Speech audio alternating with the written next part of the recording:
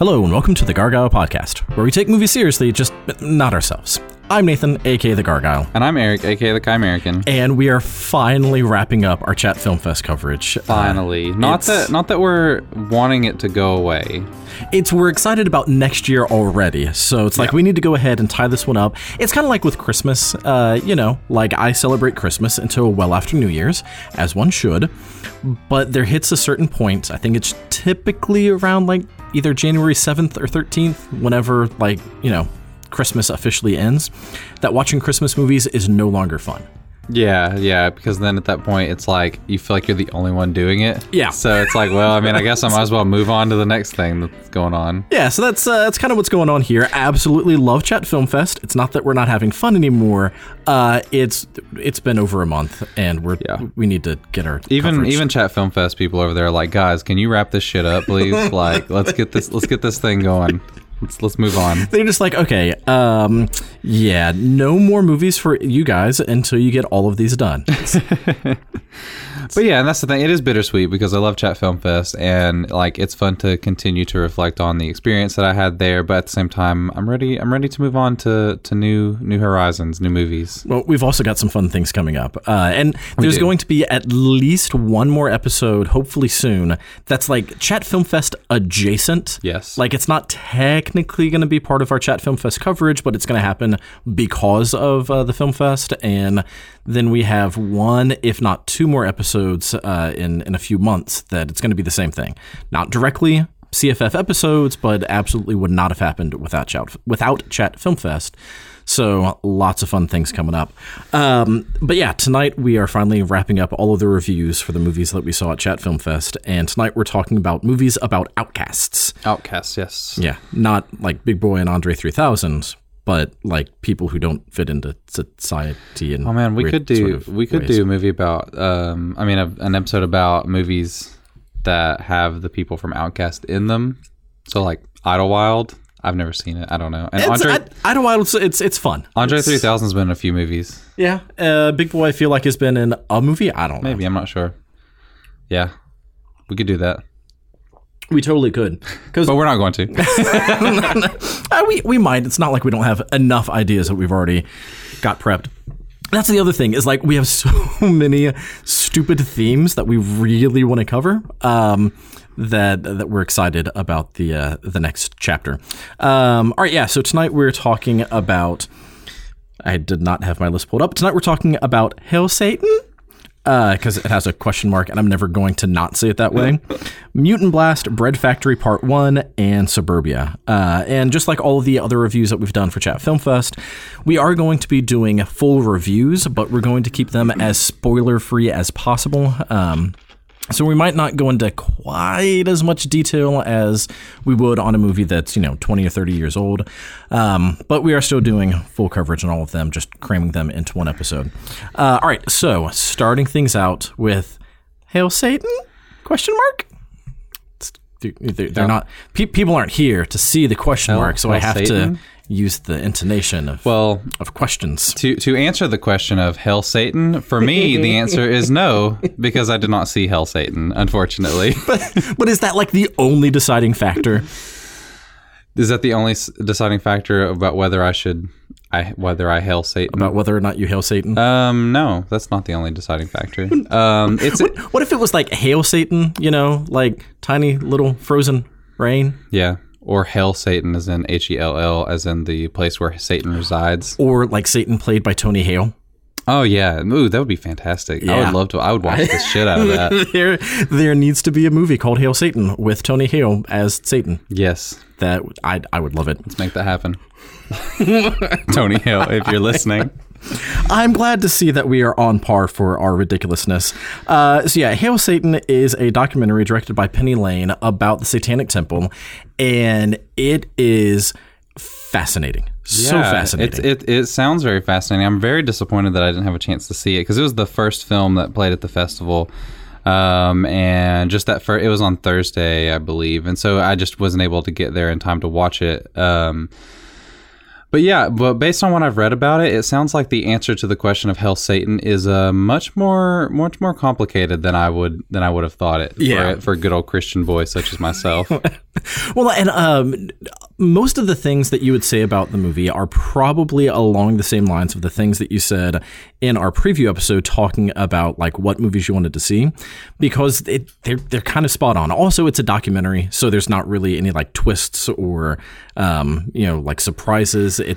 We're documenting things that have actually happened. In fact, a lot of it is about the statue of Baphomet that the Satanic Temple wanted to get erected, where courthouses have the Ten Commandments out in front. Yeah. So like that's a thing that's been in the news so much lately that you already kind of have most of the story. It's just filling it in a lot more with the viewpoints of people actually in the Satanic Temple. But yeah, sorry, you were about to say something. No, go for it. I'm using that as an excuse to take more drink of my coffee because I cannot talk and drink at the same time. So are we still going to break this down? Prior information, all that good stuff? Yeah. Okay. This one might not be quite as in-depth as some of the others because it'll be a more one-sided-ish conversation.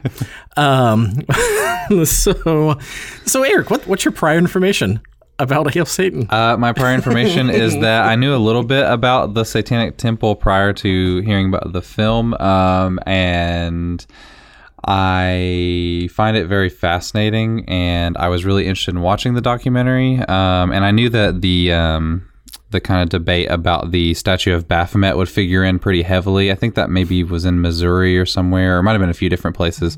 But I find it very interesting because it's like, as a Christian, you would think that I would be entirely opposed to something like to the Satanic Temple, but I'm also somebody who is very much pro-religious freedom. Yep. And so I completely understand why they've staged this protest to try and get this statue put up at the courthouse.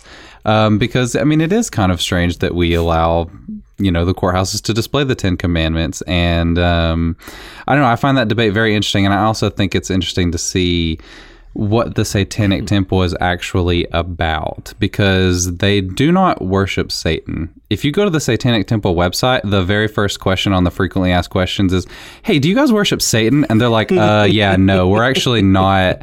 We actually don't believe in anything supernatural or spiritual or whatever. Like the Satanic Temple is basically a subsect of humanism in a way. Like it's very much a branching off of humanism that's more focused on like personal sovereignty and social justice.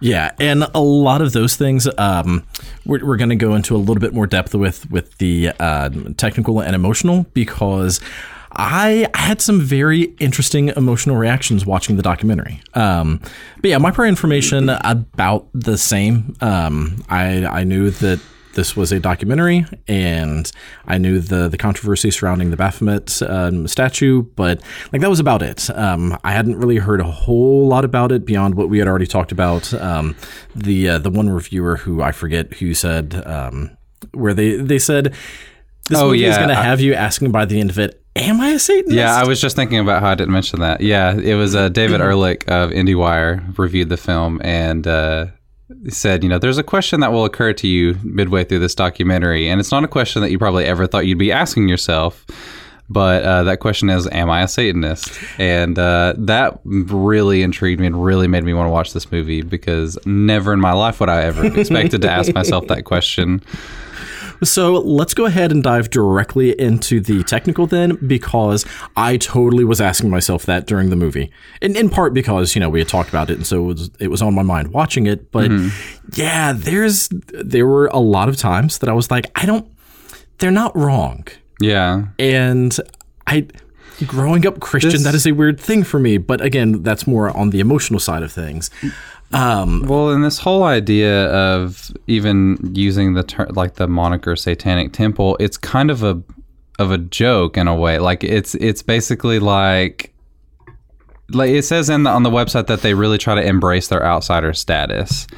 So it's almost like, yeah, it almost seems like kind of a troll thing, but not just to troll people, like to actually be inflammatory and get people's attention, so that way they will pay attention to what they're doing.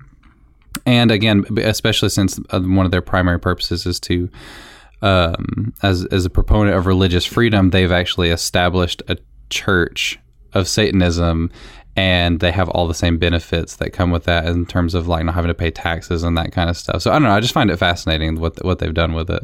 Yeah, and so from a technical standpoint, it is a really, really well done documentary because like it does show all of those things. It does give you more of the backstory, not only on Satanic Temple itself, but like the people who are a part of it, the people who join it, and like they're all just people. And the more that you get to see about them, it's just like, yeah, like I get it, I understand.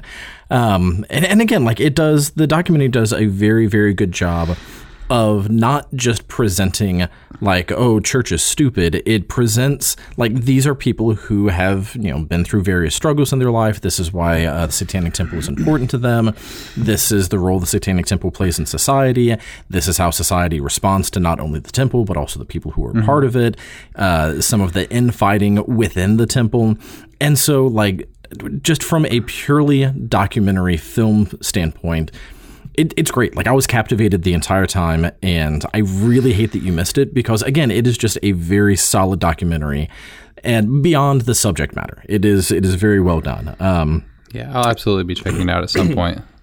There is a lot of the just sort of like talking head where they have the people in front of the camera talking about things, but it doesn't feel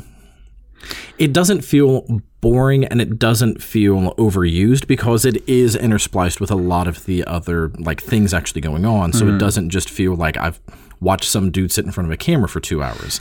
So yeah, like technically done very, very well. I don't really know much more beyond that to talk about from a technical standpoint because like there's not really a script because, again, documentary. There's not really acting because, again, documentary. So like a lot of the things that you typically talk about with a documentary film is less to talk about here. So you say that with on the technical side, it's about like half talking head and then half examining this one, like a specific case with Baphomet. Well, okay, so that actually would be something about it. The first half is, or like maybe the first 2/3, it's examining like the Satanic Temple and its history and like why some of the people have joined. And so it's a much broader scope. Then there is a little bit of a subplot of like some infighting where one of the, I guess you would call them like the equivalent of a deacon. Yeah. Like they're starting to go too extreme. And so there's debate about whether or not this person is still following the tenets of the Satanic Temple.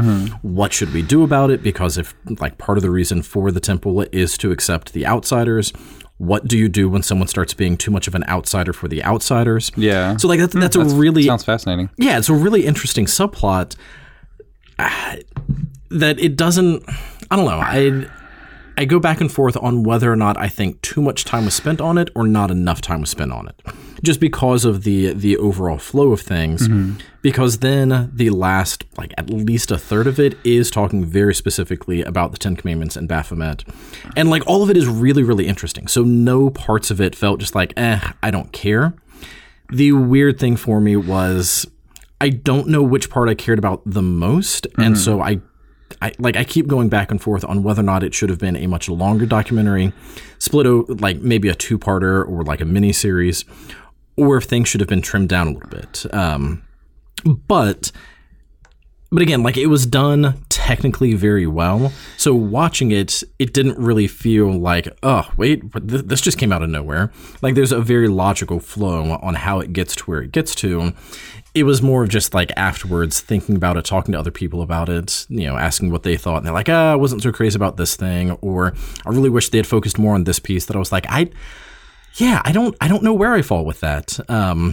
So there is that, which, I mean, it sounds like a negative. It sounds like a critique, but it's more of just I don't know where I fall because, again, it was just really enjoyable and really informative to watch. So there is a little bit of narrative break or just like, going between a few different stories. But again, overall, they all fit together. They all work. So to me, it wasn't jarring during the documentary. Cool. So, yeah. Yeah, I have nothing to add. Yeah. Because I didn't see it. Yeah. You are pointless on this episode. Emotional. How emotional did you get watching this film, Nathan? So I grew up in the church. Grew up in the South. Grew up... Church of Satan, right? Okay. Yes. No, like I grew up Christian and still am Christian. And so it was very weird because all of the people talking about their experiences, it was like, yep, I know that person, or I've been that person, and like I get it. And the church has done some terrible, terrible things, and people doing things, quote, in the name of God, end quote, do things that are very evil and vile and very much not in the name of God. And so like hearing people talk about their experiences with religion and just how restrictive and controlling it can be, it was like, yep, I've definitely seen that in the church. Yeah.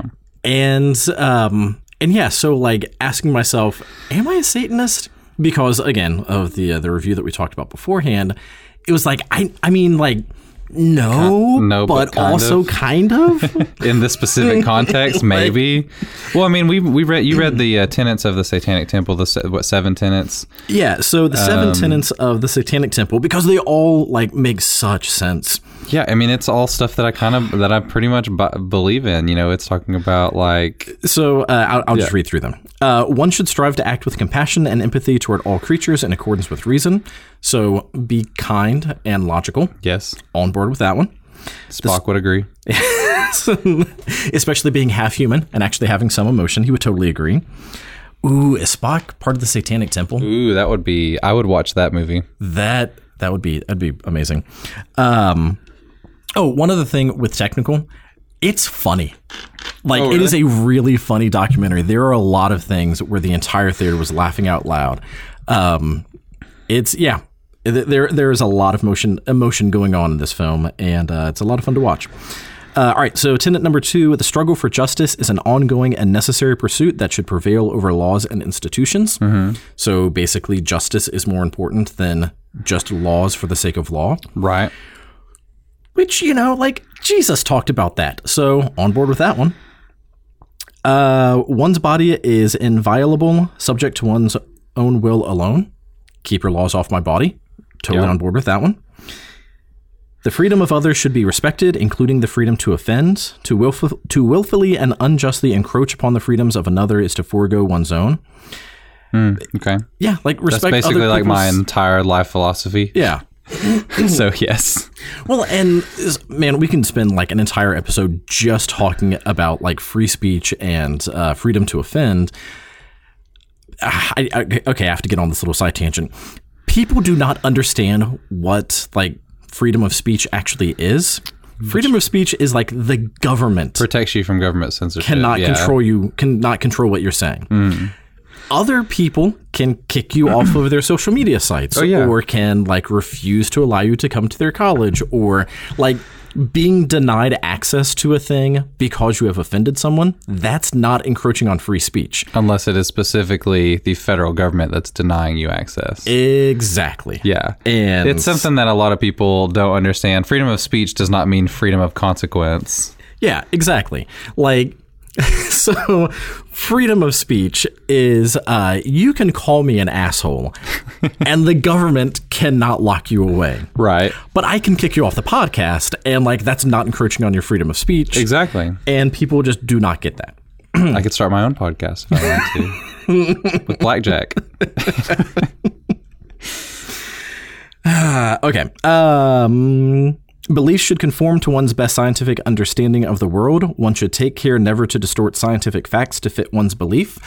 I pretty much talk about that thing very specifically in my classes when we're talking about research and when we're talking about making sure that, like, quoting your source, not quoting, but citing your sources, making sure that you are doing like sound research, and how research has to be based off of fact, not faith.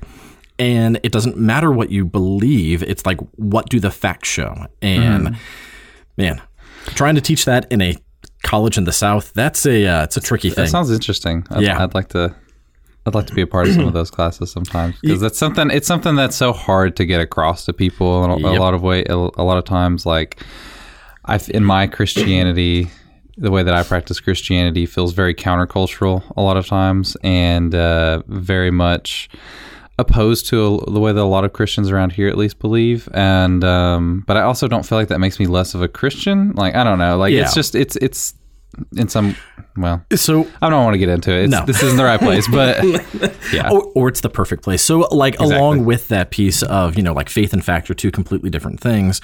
One of the activities that I have my students do is to determine whether or not a number of statements are true. And like, they're all a little tricky. So like, one of them is Darwin's theory of evolution stated that humans evolved from monkeys. And like, students will get all over it. Just like, no, we didn't, blah, blah, blah, blah, blah, blah, blah. And like, okay, that's not what the statement said. It's, did Darwin ever actually say that? Regardless of what you think about it, focus on the fact that like what was actually asked. And one of the other statements is Christmas has always been a Christian holiday. Oh, yeah, fun stuff. And it's just, and so like, then there's a very long discussion about like, no, like it hasn't. It was a pagan holiday. The reason that you decorate your Christmas tree is because you're trying to appease the pagan gods of the forest. So yeah, like those are the facts, but also it wasn't called Christmas then. And so like, technically, is it right? Is it wrong? Whatever. So then we talk about how the history of how Christmas came to be. You cannot deny the facts about that, but that also doesn't change what, like, the reason why you celebrate. Right. So yeah, that separation of faith and fact, totally on board with that. Do you play that Kirk Cameron movie about Christmas? No. Surviving Christmas or whatever it's called. I don't know what it's called. You should play that in class. I don't think that I should. Okay. And then every tenet is a guiding principle designed to inspire nobility in action and thought. The spirit of compassion, wisdom, and justice should always prevail over the written or spoken word. So basically, being a better person should be more important than just like, what are the rules? So like, there's not really any of these tenets of the Satanic Temple that I disagree with. Yeah, it's kind of fascinating. Like, I wonder how many people within the Satanic Temple identify as Christians, because there's nothing in those tenets that directly contradicts. In fact, it pretty much affirms most of the tenets of Christianity. Yeah, people get wrong. That people get wrong, exactly. Yeah, it's fascinating. So I think the only response I have emotionally to this movie is yes. Yeah. Hail Satan. I mean, kind of. Even watching, I mean, you mentioned this a little bit before, and I think that we even talked about it on our preview episode, but yeah, the statue of Baphomet where the Ten Commandments stand, like the Satanic Temple isn't trying to go all like, Hail Satan, you must erect this. It's just like, hey, look, if you're going to have one religious iconography in front of a state government institution, then you should have to allow the other ones. Yeah. Yep. It's like, we don't really worship this statue. It's just like, hey, if you're going to do this, then technically you have to let us do this too. Yeah. And like the way that it's presented, it is very logical, and there are just a lot of very cogent arguments. And it really gets at the heart of the whole issue of religious freedom. Is it's like, the reason we have this is so you prevent things like this from happening. It's like, if you're going to put the Ten Commandments, now all of a sudden you've opened the floodgates to allow other religions to dictate what can and can't be displayed at the courthouse, or it's the whole reason we have that in the First Amendment. So yeah, it is a very, and it's hard to get that across to Christians, where it's like, yeah, we need to put God in schools. It's like, okay, well then, let's talk about Allah, let's talk about Buddha, let's talk about the flying spaghetti monster, let's talk about, I always love/hate, and by love I mean just it makes my brain hurt a little bit and we're so off topic. When people will talk about like how terrible Sharia law is, and just like all this, I can't believe people are letting their religion rule their government, blah, blah, blah, blah, blah. We need to bring God back into government. Wait a second. Hold on. You do like realize that you're basically wanting like exactly that. No, because I'm right is basically what they say. Pretty much. They don't say those words, but they kind of do. Yeah. I wish that wasn't a real conversation that I've been in with people. Yeah, it's a real conversation that goes nowhere. It 9 times out of 10. It hurts my brain. The closest, so not what we're talking about. The closest that I've ever been to convincing people like why that's just a faulty argument is like I am so pro separation of church and state because like I don't want there to be school-led prayer, even if it is a prayer that I agree with, because I don't want someone else turning right around and telling me how to pray. Exactly. Yeah, that's the whole point of it is like we keep it separate because, I mean, sure, right now it largely favors Christianity in so many ways, and it's ridiculous. But yeah, it's like you don't imagine being on the other side of that and you're not a Christian, or if it was, they're bringing in some other religion that you completely disagree with, or I mean, I don't know. It's just, and even then, it's even going back to like the history of why the separation of church and state. It's because the Christians in America. The Christians in England were tired of the other Christians in England telling the Christians how to be Christians. Yes. So it was like, we need to go to a different country so that these Christians stop telling us how to be the Christians that we are. And so we need to let those Christians be those Christians, and our Christians will be like, history's important. Yes. Learn it. So important. So not what we're talking about. It is a great documentary. How rewatchable is it? So rewatchable.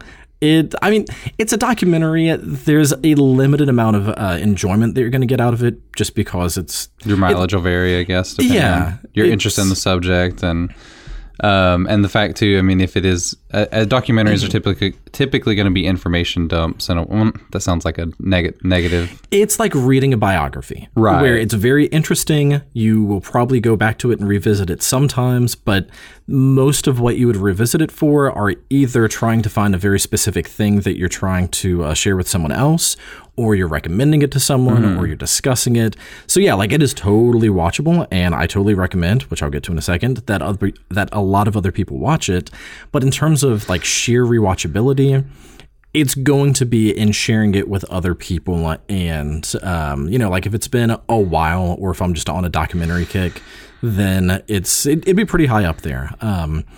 But aside from like 2 or 3 documentaries, I typically don't rewatch them. Right, yeah, I'm the same way. It's just like, I've seen it, I get it, it's enjoyable, but I don't know. Yeah. So I'm going to venture a guess that for the people who you recommend it for would be not just limited to this group of people, but I'm assuming you would recommend this to Christians, especially Christians who read about this. At least this is what I'm thinking if I was to make a recommendation on a movie I haven't seen. Particularly Christians who don't actually understand what the Satanic Temple is, because you see on Facebook and all that stuff, anytime there were those news articles about it, you have the Christians, saying it's the end of times and how I can't believe people worship Satan and blah, blah, blah, all this stuff. So I feel like that's kind of the target audience for this. That does remind me, there is at least a little bit about the Satanic Temple wanting to get an after-school program into like elementary schools. Oh my gosh, that is awesome. And how that is interesting. Furious so many parents are. And there's one scene, so talking about some of the humor of the film, when the Satanic Temple has like an after-school program for elementary school kids, there is I think it was a woman, so there's a mother in there who is just swearing up and down because of how angry she is at them. And it's just like, okay, so you're concerned that they're going to teach kids hate, and the way that you're expressing that is by swearing at these people? Mm-hmm. Well, it's interesting. Like that kind of, that hits home for me because like my kids have after school programs that they've gone to before. And there have been times where there was one time in particular where a church came in and gave the kids Bibles, made them cross necklaces. And then they wrote down in the Bible that Ian was saved on this day. And it's like, wait a minute. So you came to this after school program and then saved, I'm making air quotes, saved my child, taught him about Jesus. How do you, like, what is your definition of save? I don't know. Like that just kind of flew all over me. And as a Christian, I still also don't want other Christians coming in and telling my kids what to think. I mean, yeah, we kind of talked about this already, but it's like most of what a lot of the Christians I know believe is not exactly how I believe, and I really don't want them coming in and influencing my child without being present to talk about what they're talking about, to actually make sure Ian understands what they're even saying.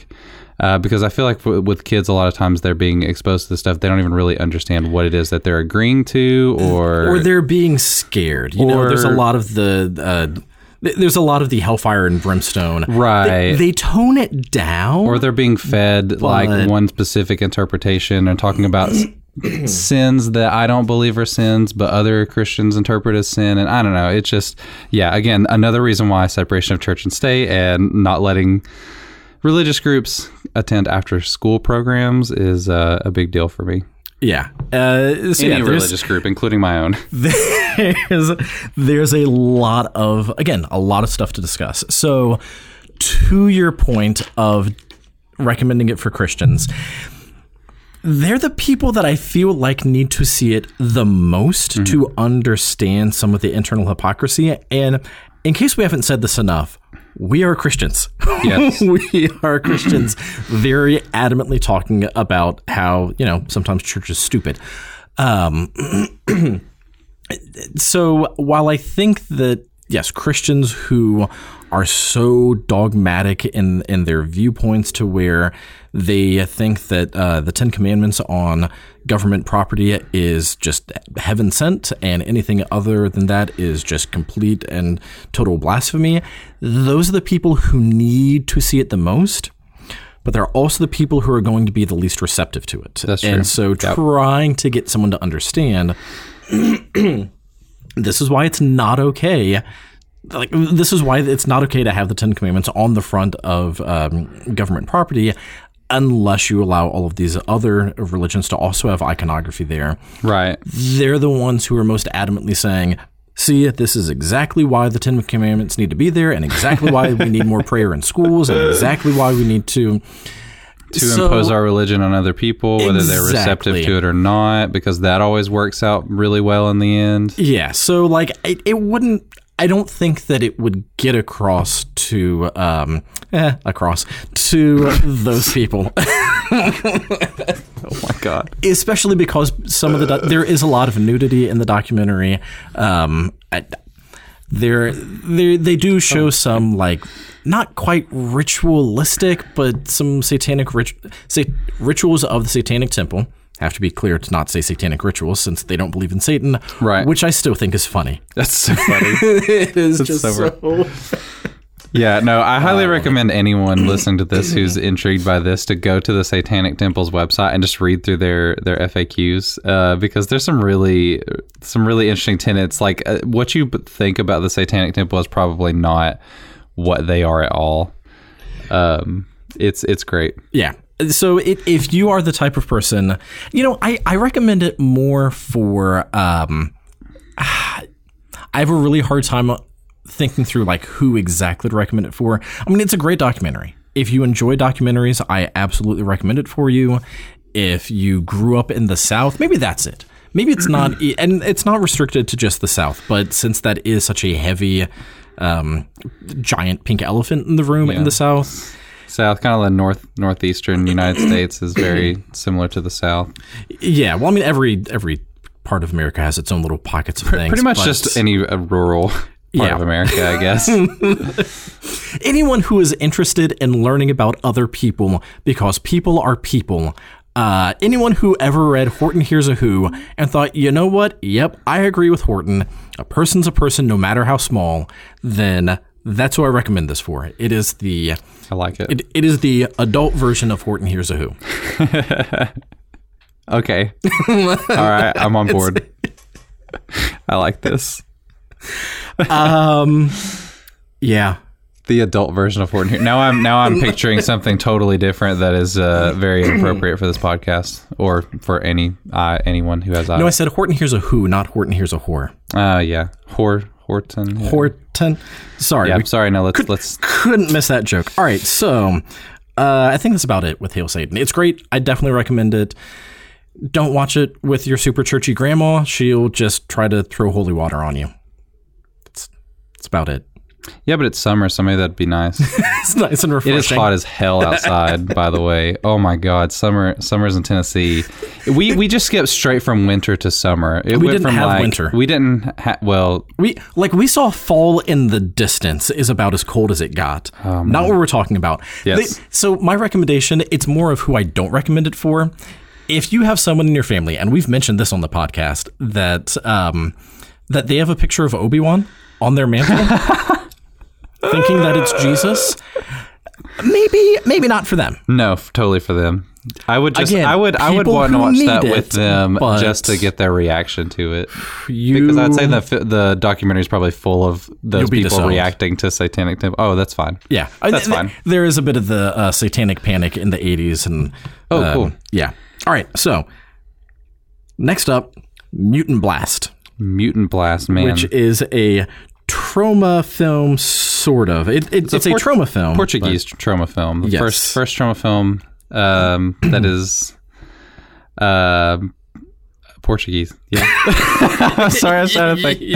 I was trying to think like filmed in Portugal or filmed in Portuguese. You, sir, are made by Portuguese people. I don't realize. All right. So written mostly and directed by Fernando Ali. Mutant Blast is a Portuguese trauma, futuristic, apocalyptic zombie. What the hell is going on, Phil? Yeah, it's a road movie, sort of.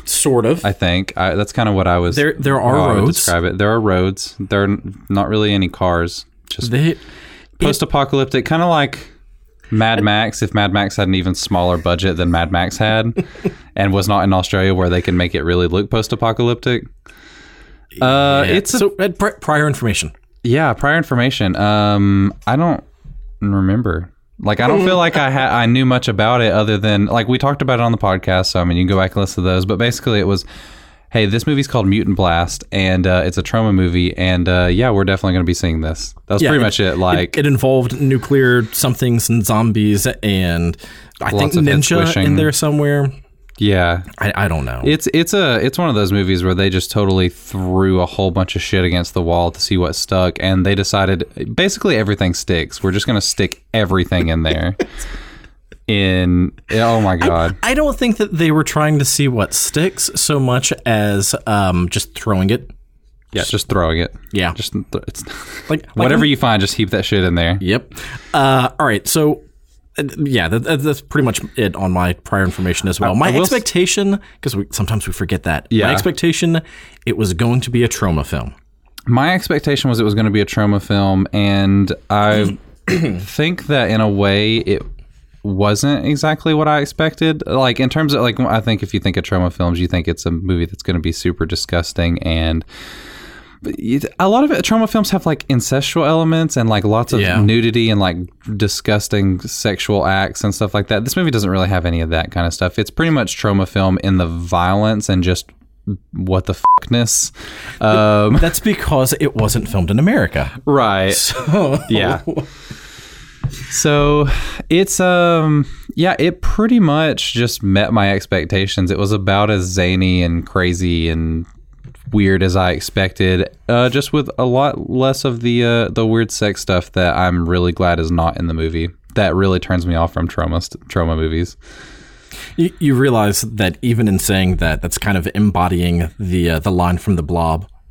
Yes, but don't worry, there's nothing in it like sex. Okay, but here's the thing: I don't have a problem with sex or nudity. Trauma gets weird. Trauma goes really far with it in a way that trauma goes too far, and also trauma is deliberately trying to be provocative and to gross you out, and that's just not really my thing. So even in terms of the violence, in a lot of cases, it can sometimes get a little too much, which this movie was much more tongue-in-cheek and like just kind of fun, and it was super low budget and so silly. Yeah, it's just very silly. So here's my thing about trauma, because this still relates to my expectation, and we'll not spend too much longer on this because honestly there's not a ton to say. My expectation with trauma is I love the guiding principle of trauma of make whatever you want. Like, movies deserve to be seen, not censored.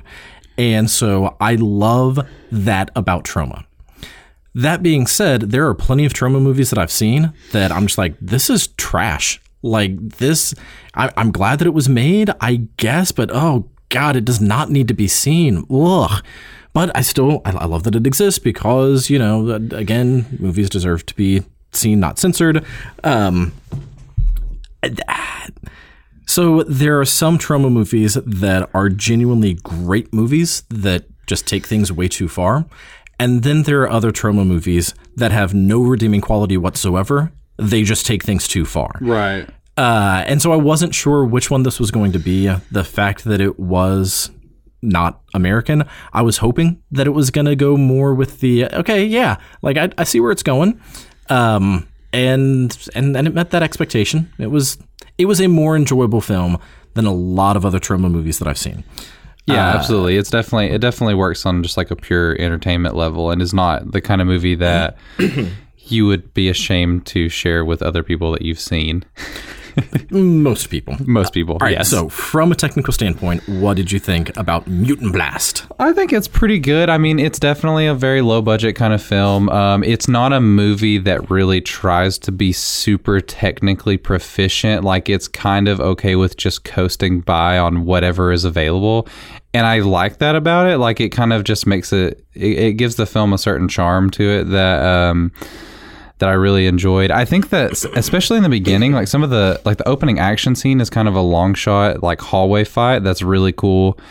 There are some pretty good special effects. Some that are not so great, but also that's kind of the point. Like it's just, there's a lot of digital blood. That's true. But a lot of like, I'm trying to think of how to talk about this. So basically, the movie's called Mutant Blast, so there are mutants. Yes. Don't spoil things towards the end. I'm not. I'm definitely not. I can't. Love where this movie as much goes. as I want to. I'm so like not knowing where it was headed. It was such a treat to see like how crazy it goes. But some of the mutations that you see in this movie are just so bizarre, but also like so goofy, and the effects are not great, but that's just, again, it kind of just goes back to the DIY charm of this movie. Is it's like, yeah, I mean, it doesn't look realistic, but it's not really supposed to. But also meeting with, you know, trauma-ness, some of the effects are also super disgusting. Yeah. So there are a few scenes, like none of them like grossed me out or had me squeamish, but there are plenty of scenes that I was just like, yeah, it's gross. It's kind of gross at times.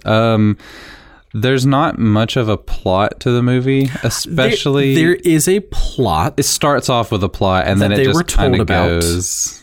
And then forgot about. Yes, exactly. And then reminded of on occasion. Every now and then. Yeah, I don't know. It's just one of those movies that I don't really have much else to say about it, technically. Like, I don't have any issues with it. I just think that it's very much like... they did the best that they could with what they had, and they just had fun making the movie. I mean, that's really all there is to it. So I hesitate to say that I have an issue. I mean, I do, but it's one of the kinds of things where it doesn't matter because, again, it's a trauma film, and I was expecting it to be just absurd and off the wall and over-the-top violence. And, I mean, I've seen Toxic Avenger at Central Cinema recently, was playing that, and love this. They had people walk out of Toxic Avenger. And that's that's hilarious. That's one of the more accessible trauma films. Love it. So my only issue with it is the tone felt uneven. There were some times where the tone was like super actiony and post-apocalyptic and dystopian and very, very, very serious in nature. And then just silly. Yeah, well, it felt like there was a progression where it started off very, very serious kind of, and then it just slowly gets sillier and sillier, which, I mean, I can definitely understand why that would be an issue, but it didn't feel like it went back and forth a whole lot. It just kind of escalated into overt silliness. Well, and again, it's also one of those critiques where it doesn't matter. So it's like, yeah, the tone felt uneven because sometimes super serious and like wanting to genuinely care for some of these characters. And then it just goes completely bonkers. And it's like, okay, now I only care about this character because, oh my God, that's hilarious. Yeah. But it's not supposed to be funny. It's supposed to be tragic. Or is it? Yeah, it's hard to tell. So there was some of that stuff. But again, who cares? You're not watching Mutant Blast to feel for these characters. even though like I did feel for them. Yeah, I mean, like I didn't. Carlos starts off kind of as the protagonist, and you kind of like him early on, but then like later on in the movie, I kind of didn't really care that much about him. The character that I really cared about was Maria, who's played by Maria Light, Leite. I really, really enjoyed her character a lot. Like, she's just the epitome of like a badass. I mean, just a badass. Like, I love her. I love how like just how standoffish she is with everybody, and she kind of lets her guard down a little bit later on in the film, but at the same time it's like she doesn't really change, and she doesn't ever do anything kind of inexplicable, and they sort of make it, there's sort of like a romance in there, but also not really. Like it's an apocalyptic romance of, like literally if you were the last man on earth kind of romance. Sort of, yeah. It works. It works. It's one of those things where it's a movie that has all these basic movie elements, like, you know, there is another love story that I love and cannot say anything about because spoilers, but man, love the side love story. Yeah. It's weird because like it starts off as a zombie movie kind of, and then it turns into a road movie, and then, you know, the movie really, like, it opens up toward the last like 20 or 30 minutes and adds in all of these other characters, which is kind of jarring because it just throws in a whole bunch of other people right there at the end. And I don't know if it quite works, but it's okay. I mean, I don't know. Maybe that's a little bit more, a better way to talk about the uneasiness or unevenness of the tone is I love the last part of the movie when it just goes bonkers. I love it. I think that it is fantastic. It feels like I'm watching just a very gory Mighty Boosh skit. It is fantastic. And I wish that they had gotten there sooner because I wanted to see more of that story arc. Yeah. So like all the stuff leading up to it is, again, where it feels too serious, which I was on board with. And it's like, okay, serious with a little bit of goofiness, fine. But then it gets there. It's like, okay, all goofy with some violence, so much more fun. Why did you take so long to get here? But yeah, that's the thing. And it's weird because the movie's only like 82 minutes or something. But it still feels long. Like the pacing, especially in the middle section of the movie, really, really gets sluggish there in the middle, I think. I mean, again, it's still enjoyable, but I think the issue is there's really not enough character development. And it is very much a movie that, like, it just wants to be like a straight up, like, goofy action horror whatever. I mean, that's really it. And when it tries to shoehorn in the character elements and stuff, it just doesn't quite work as well, and it really slows the pacing of the movie down. It's also the other thing, and this I think segues into the emotional side, is I'm having a little bit of trouble remembering what happens in this movie in the middle section. Like, I remember the beginning and the ending pretty well, but everything that happens in the middle, like, I'm struggling to remember. There are things that don't matter. Right, yeah, there's a lot of things that don't matter. There's a party that happens, and the dude is having a flashback to his party. That's a thing that happens. Yes, okay, I remember that, yeah. There's, like, the evil corporation in their bunker. That's a thing that happens. That's one of the more fun elements of the movie that kind of goes away for a while, which was a little disappointing. But it's also one of the things that doesn't matter about the movie. It's true, yeah. The best part of the movie is once they meet, like, all of these other supporting characters that should have been the primary cast of an ensemble cast. That's, but things happen and it's funny. Yeah, that's pretty much it. Yeah, it's got some pretty decent effects for the budget it had. I don't, like, this sounds very much like...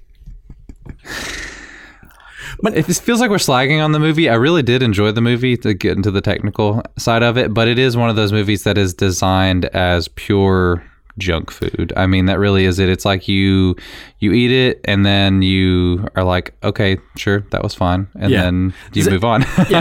My emotional reaction to it is there are a ton of technical problems with it, but so who cares? It is a Portuguese trauma film with mutants.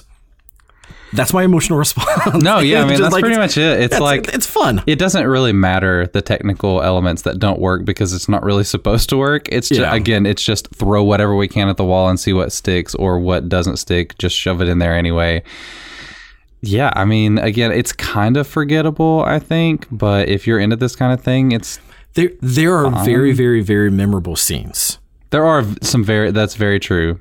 And then there's a lot of very forgettable scenes. Yeah. But like I do love the world that was created there. So like especially how some of the zombies function, especially one zombie in particular. Like I think it's great. I love what is going on that caused the zombie outbreak. And so like that part I really, really enjoy. And if it had been made as a serious zombie movie, I think could have worked, and I think there could have been a lot of places to go with it. So, like, I like what's there. I actually think it probably also a lot of forgettableness. I also think it wouldn't be as good as a serious zombie movie. Like, I totally disagree. There would have to be some suspension of disbelief, even for a zombie film. But I think as a serious zombie film, it is a pretty. It might be one of the better explanations of zombies than I've seen in a while. I would agree with you, probably, maybe, but I honestly can't remember the explanation of the zombies in this movie at all. Like, I really, that's the other thing that, like, I probably should have written more notes down or something, because that's kind of the thing I don't remember. I remember it starts off as a zombie movie and then kind of becomes a road/mutant outcast thing, and then there's some stuff that I can't talk about. Without spoilers, the biggest piece about the zombiness of it is there is some room for debate on whether or not it is technically a zombie movie. Technically. Experientially, it's totally a zombie movie, but... See, I thought that it was more just like a typical like government experiment gone wrong kind of thing. Yeah, but like what goes wrong... Again, yeah, I like what goes wrong, and it works, and I really like it. But weren't there zombies before things went wrong? Not exactly. Okay. Doesn't matter. It's fun. It's silly. It is very violent. It is not for everyone, but it is for some people. How rewatchable is Mutant Blast? Let me think about this for a minute. All right. While you're thinking... For me, it is a background sci-fi Saturday movie. So, like growing up back when I still had cable, where on Saturdays, doesn't matter what's on after cartoons, you just turn on the Sci-Fi Channel and you just watch their slew of bad sci-fi movies. That is why I still, even though lots of people do not like some of the Asylum movies, I have a very soft spot in my heart for them because growing up on Sci-Fi Saturdays, you watched bad sci-fi movies. So now things like Sharknado, they're just fun. They're very just nostalgic, bad fun. I love them. I think that's a good point. Like, yeah, it's very much in the vein of something like Sharknado, where it's not taking itself seriously. Even when it's being serious, it's obvious it's not taking itself seriously. It's like, oh, we just have to put this in here because that's what you're supposed to do in these kind of movies. Yeah. I mean, I think it's one of those things where it's not a movie that I would want to sit down and really like pay attention to and rewatch. But if it was on in the background, it's fine. I mean, it's definitely an enjoyable experience if you really just want that kind of brain off, like pure... I don't even know how to describe it. Like, it's really just... It is something that like I said, I wouldn't rewatch it deliberately. Yeah. But I would be fine to watch it again if it was imposed on me. That sounds like you're saying something negative. But, yes, it does. And like, that's not necessarily a bad thing. I think that it does deserve to be seen. I would recommend it to some people, but it's not the kind of movie that I'm going to be running back to. But if Sci-Fi was doing a triple feature of Sharknado, Mutant Blast, and Wolf Cop, it's like, all right, well, my TV's not changing channels for the next 6 hours. I'm not going to be sitting in front of my TV for the next 6 hours, but like, that's the channel it's going to be on as I'm walking back and forth doing laundry. It's like, oh yeah, the scene's awesome. Or, oh crap, I missed the scene. Let me rewind it a little bit. I don't feel like this would ever happen, but what would be really cool is if they did it, if they had this movie on like The Last Drive-In with Joe Bob Briggs. I thought you were going to say if they turned it into a Christmas movie. That would be pretty cool too.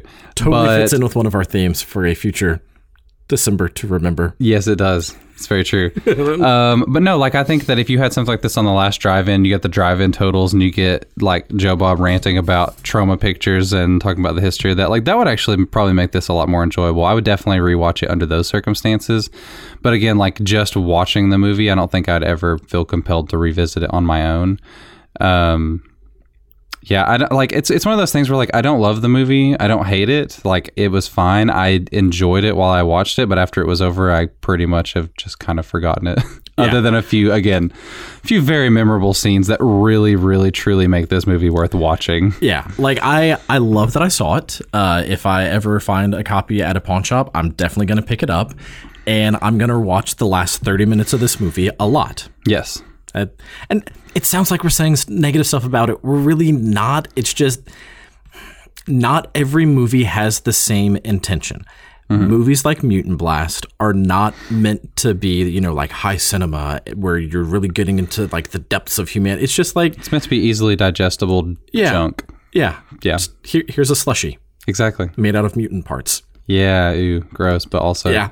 Also accurate. Recommendations if you enjoy trauma films. Yeah, trauma films. What it really does, you talked about The Mighty Boosh, and it's like if you really enjoy that kind of like the kind of stuff that plays on Adult Swim, like the Adult Swim nightly programming stuff, like it very much would fit. Like I could totally see this playing on Adult Swim at night.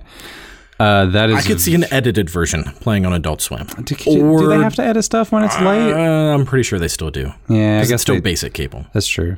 But unless they want to pay those fines to the FCC. Yeah.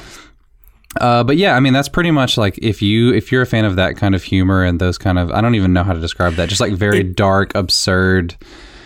If you've ever seen a trauma film and enjoyed it, but had such a hard time getting through it because it's like, man, some of these scenes are great, but why? Why is there a 5-minute poop sequence?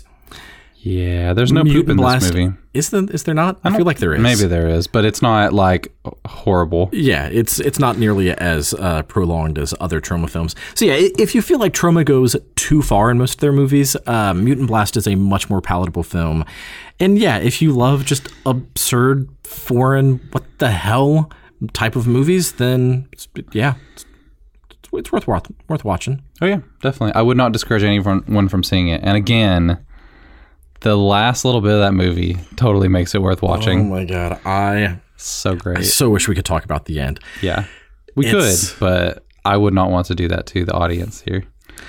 It sounds like we are not loving on this film. That's true. We're not loving on it. However, this movie is totally worth watching to get to where it goes towards the end because, oh man, the ending of the movie is just amazing. All right. So amazing. So last thing, just in terms of who I recommend it for and also like some of my feelings about it, it at times, especially towards the end, felt like a hyper-violent real-life version of Futurama. Oh yeah, that's a good. Yeah, I mean, I get that. That kind of goes back to the Adult Swim thing. That feels like it would fit right in there. Futurama, very much. That's a good counterpoint. Except it's just not as sci-fi-y. Yeah, just in tone. All right. I feel like I'm adding nothing to this podcast today, Nathan. What's going on with me? I mean, it's like every day. That's true. I'm just here as a sounding board. Let's be honest. You're not even really here. It's true. Tyler Durdening this shit right now.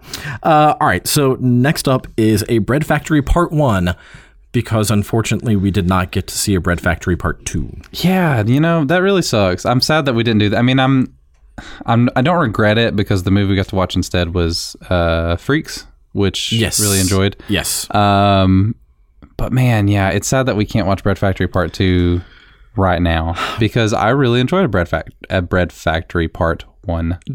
Bread Factory Part 1, written and directed by Patrick Wang, starring Tim Daly, Elizabeth Henry, Macari, James Marsters, Nana Visitor, lots of other people. What's her name? Janine Garofalo. Just a bunch of people. Some of these people you might be like, oh yeah, them. Other listeners would be like, I only know Janine Garofalo. No one else. Yeah, you probably recognize Tyne Daly. She's been in a bunch of stuff, but never as she's in Spider-Man: Homecoming, and she's in Ballad of Buster Scruggs. Yeah, Ballad of Buster Scruggs. That's true. So there's some more recent movies she's in, but she's like definitely somebody that you will recognize, even if you can't quite place her. I think. In fact, I was just watching Ballad of Buster Scruggs with my wife the other night, And we got to the sequence with her, and Jess was like, she looks really familiar. She's been in a lot of stuff, hasn't she? Just, yeah, she has. Like what? Things? Everything. I don't know. Yeah, so Bread Factory Part 1. What's your prior information? So prior information was that when we first heard about it, when they announced it, it didn't really register with me. It wasn't something that jumped out, so I wasn't like super looking forward to or anything. But then we interviewed Chris Dortch, the director of CFF, and he was like, I really hope that people take a chance on this movie. Yeah. And talked about how it was filmed in 16 millimeter and basically... Oh, and then the other thing was we watched the trailer. The trailer was really amazing and really hilarious. I still wasn't like to be perfectly honest. I still wasn't 100% on board because I was like, okay, this seems like it's just kind of like a quirky indie movie. Like it could really go either way because like I've fallen for so many quirky indie movies that ended up just being like terrible and boring. So like I was still kind of guarded, but after Chris Dortch's recommendation and everything, I was like, okay, I definitely want to watch this movie and see how it is. Yeah, the trailer might be one of my most favorite trailers ever. And if you've not watched it, you need to watch it, especially because I love it so much. So there are technically 2 separate trailers for Bread Factory Part 1 and Part 2. During the trailer of Bread Factory Part 2, it's from the makers of Bread Factory Part 1. Yeah. So, like, just things like that, where it's... Well, and it's funny because it's still so one trailer. Silly. Yeah. It's one trailer that's bisected. So you get the trailer for Part 1, and then it immediately goes into the trailer for Part 2. And Part 2 is, like, from the makers of Bread Factory Part 1. And it has, like, these quotes on it that are attributed to, like, a fancy publication or something. Like that's literally what the quote is attributed to. Yeah. It'll be like a very vague description of some kind of magazine or something. It's really funny. If you've not seen a trailer for Bread Factory, but you have seen the Harpoon trailer, they use a lot of the same style of humor. Very different in tone, and the movies are drastically different, but that same kind of humor of like a self-aware meta trailer, kind of poking fun at itself. That's what's going on with it. That's all that I had to. Just the interview with Chris and watching the trailer. As excited as I was talking to Chris, I was totally on board once I saw that trailer because I was like, oh my God. Like, I don't exactly know what's going to happen, but I cannot wait to see it. And even though the quality of the film met the expectations, the tone... It's very weird. Like parts of the trailer, the tone absolutely shined through, but then other things, it's like that's not where I expected it to go, and I love it for that. No, yeah, absolutely. What's interesting is that I'm going to go ahead and throw the wall up. This is technical. Technical, yes. What's interesting about this movie is that it is very political, but it's like about small town politics. So it's about this small little community theater. And how they're not getting enough fun. They're basically trying to get more funding so they can stay open because they're in danger of closing. And then you've got like this really weird avant-garde kind of theater group of just 2 people really coming into town, and everybody's like super thrilled about it. And they're like, ooh, yeah, we don't need this community theater anymore. We've got these 2 like world famous actors or whatever you want, performance artists. World famous Chinese performance artists. Yes, they're performance artists, and they're very strange and just, it's so goofy and so hilarious just to see how people the people in this small town, like it feels like it could be somewhere here in Tennessee even, like these people are not like very well educated. They're struggling to get by, it's just a very typical small town America. Yeah. But it's funny because it's like, that you understand that they don't get it, what the performance artists are doing, because it's so strange. But they also are like, well, I mean, they're world famous for a reason. So obviously we've got to pretend like we love it. And they've also got this guy that comes in with them that's like their hype man kind of, and also their lawyer, I guess. And it's just so funny and weird. But basically it's kind of about like the main plot of the movie is them trying to get funding to save the community theater and going up against the performance artists. But what's great about the movie is it really focuses on like so many different people in this town. It is crazy how big of a cast this movie has, because I don't feel like anyone was underused. Yeah, absolutely. And it's kind of like a series of vignettes, like what I think I described this in another episode, but it's very similar to Richard Linklater's Slacker. Where it just kind of goes from person to person and doesn't really have like... It's basically a more plot-driven version of Slacker, where you're really getting to know all of these different people in this town and how why the theater is important to them, or like it even goes so far as to like give you time with some of the people on the city council to make you understand why they are for or against funding the community theater. And like, I don't know, it's really cool. All the characters feel really fleshed out. They do a lot of long takes. So like almost every conversation is filmed in like one shot. Yeah, this movie is technically like it is done so well. It's really, really impressive. It feels like it's a movie that was made by a bunch of theater kids. Yeah, basically. And they put all of the energy that they would put into a theater performance into the film. Again, it's a lot of long takes. It's like they really wanted to get everything done in one shot, like they would, like if they were on stage. And there are so many little non sequiturs and just goofy characters. Like I love there's one character that comes in who's a friend of the manager of the community theater, and it's just like an old theater friend from oh yeah. Yeah, she's I can't remember, I haven't looked up her name, but she has they show you one of her performances and it is freaking hilarious. Like it's so goofy and I had forgotten. It's so funny. Like that's the other thing about this movie is it is hilarious. There's so many things that are so funny, but it also feels relatable. Like it feels like a bunch of people that you know, but just kind of slightly exaggerated. I don't know. And it also, like, as goofy and quirky as it also is very serious at times. And like the movie has genuine concern for these characters and their well-being and really empathizes with their struggles. And I'm trying to think. One of the things that I love so much about it, like, yes, it is hilarious, but it's a very absurd humor. And not absurd like Mutant Blast is absurd, but more of like pointing out the absurdity of just life and the absurdity of some of these just small town interactions. And so like it doesn't feel over the top and it doesn't feel silly. It just feels very, very genuine and it feels very real. And while some of the things might not be very realistic, I like that to me is where the humor was. So even Janine Garofalo's character, which okay, Janine Garofalo's character, she was probably a bit more over the top and caricature-y, and the Chinese performance artists are absolutely absurd. But like really, aside from them, every character felt so real. And even Janine Garofalo's character, like there was realism in the things that she was saying because I know theater people like that. Yeah. It still feels very, even though it goes a little over the top at times, it still feels very grounded, and the movie juggles the tone so well.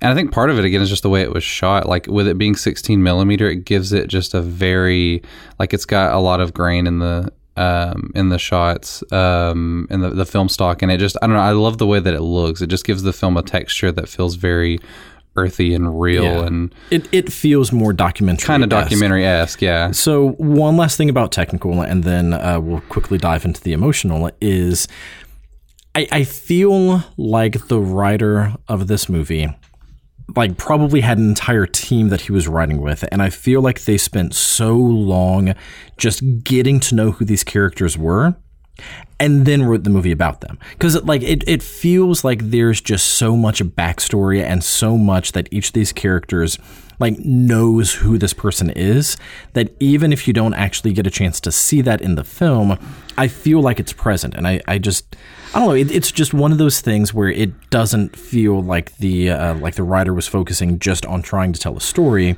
It felt like, who are these characters? Yeah. You know, what is their life actually like? Even if you never see that part of their life, it's important that they know who that person is. And right, yeah. I just feel like that shines through. Yeah, and the production design is great. Like, it really does feel like they just kind of took over a town and really tried to populate it with real people.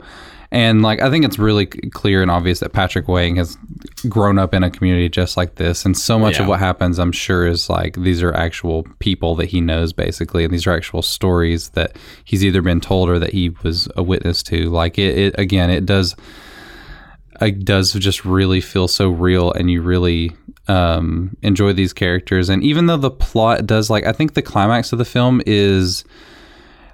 it's a very conventional kind of movie moment, the way that it plays out, but it's done in such a fun, unconventional way that I love. Like, that's the thing. Even when the movie is playing very much within some of these more cliched plot developments, like, it still finds a way to make them unique and fun. And I don't want to spoil it, but... Well, and like, even with it feeling at times, quote, conventional, to me, it feels that way because it's not trying to create this unrealistic world. It feels like this is what you would expect from a small town. And so during some of the things that happen, it is exactly what you would expect from a small town. Yeah. Because that's what you would expect from a small town. Right. It doesn't feel like they try to milk the drama or anything like that. It really is just, it feels very, very natural the way that things flow. And also the other thing I like is that this is part one, but it still feels like a complete story. Like, I didn't leave the theater thinking like, oh no, I only saw half the story. Like, it feels like an end, to the point where I don't even really know where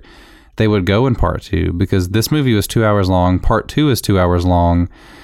So first of all, I just think it's pretty ambitious and amazing that somebody's put together this like 4 hour epic about this small town, like a low budget epic like that. Like, I don't know, that just seems amazing. But like, I truly don't know where the movie would go from there, and that makes me even more excited to see it. Like, there's maybe one or two plot threads that leave you hanging, but they still don't feel unresolved. Yeah.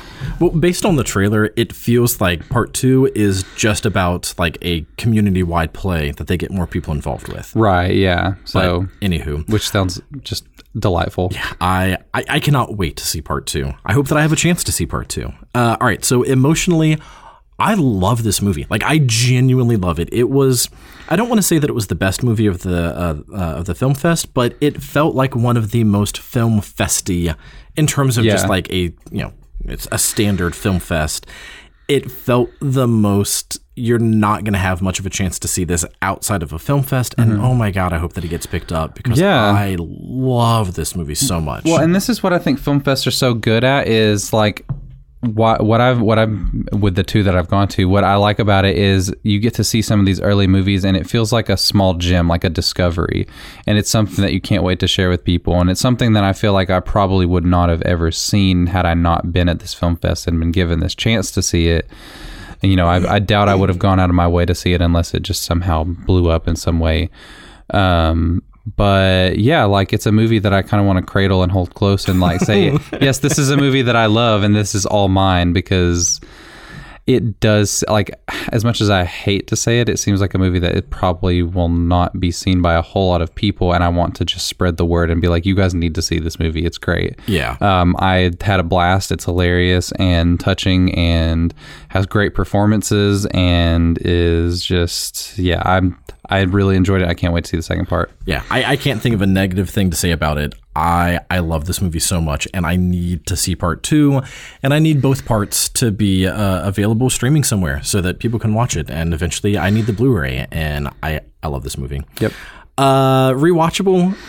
It is a very long movie, so that's going to affect the rewatchability. That's true. It doesn't and the thing is, it doesn't feel very slow paced, even though it is mostly just a bunch of people talking. There's definitely some fun visual stuff in there and some performances that are great. So it doesn't feel slow paced, but again, it is 2 hours long, and ultimately it's 2 hours ultimately long. 4 hours long with part two. So it's one that probably would have to break up miniseries like the way that I watch pretty much every movie because I have kids and stuff. That's what happens now. But yeah, I think it's like really rewatchable, especially like it's got some elements of like, there's like a coming of age story in there, I think, with one of the characters, and it's definitely like a big sweet hodgepodge of a whole bunch of different movies and genres that I love. So on that end, I think it's really rewatchable. It just depends on the circumstances, really. Yeah. I mean, there's everything about this movie I feel like is rewatchable as long as you have the time for it. Yes. But yeah, I mean, we've already talked about how we can't wait to re-see it. So I think that says a lot. In terms of who I recommend it for, all of the things that I can think of in terms of like, if you like this, you like Bread Factory, are things that are a little bit more intentionally comedic. And so while I think that they are good examples in terms of the type of story and maybe the types of characters, Bread Factory, while hilarious, is not outright funny. Like, it is funny hidden in the absurdity. It's not like a comedy where they're trying to get you to laugh. But if you enjoy Waiting for Guffman or Parks and Rec or Northern Exposure or just any Gilmore Girls, but without all of the fast talking. Yeah, like, it's the dialogue is just as good as something like Gilmore Girls, but it's not as fast paced. So like the dialogue in this movie is really hilarious. Yeah, I got a very strong Northern Exposure vibe from it, and maybe it was just because I don't know, I loved that show growing up, and while it was a comedy, it was a very slow comedy? Question mark.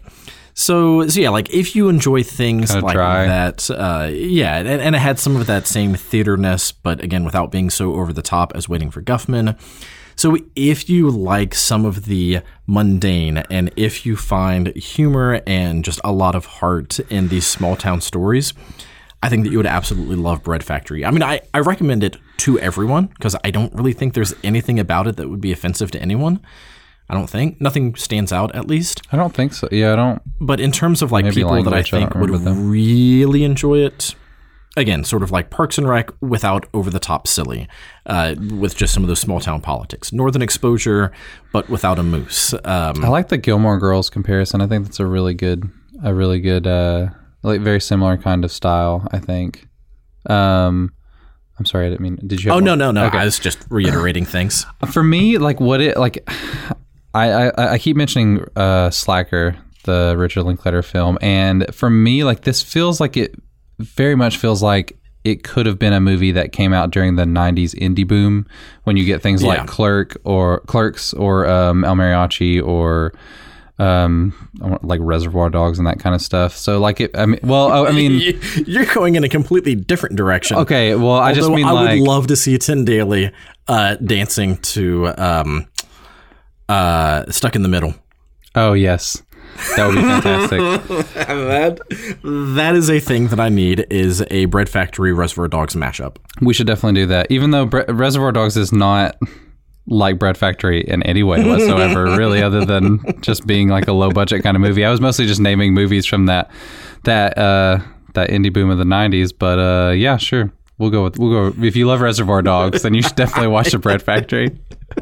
But no, like if you really enjoy movies from that era and you like independent films and you like stuff that's more character driven, but also kind of funny, then yeah, that's where I'm going with the much drier Coen Brothers films.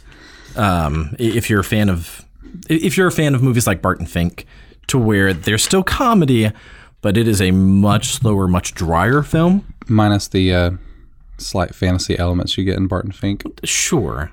Although my understanding is that part 2 does definitely get a little bit more, I don't want to say more fantasy, like have more fantasy elements, but it does have like scenes where people burst out into song and dance numbers like spontaneously and that kind of stuff. I think that's part of the show. Like I think that is part of the show that they're working on.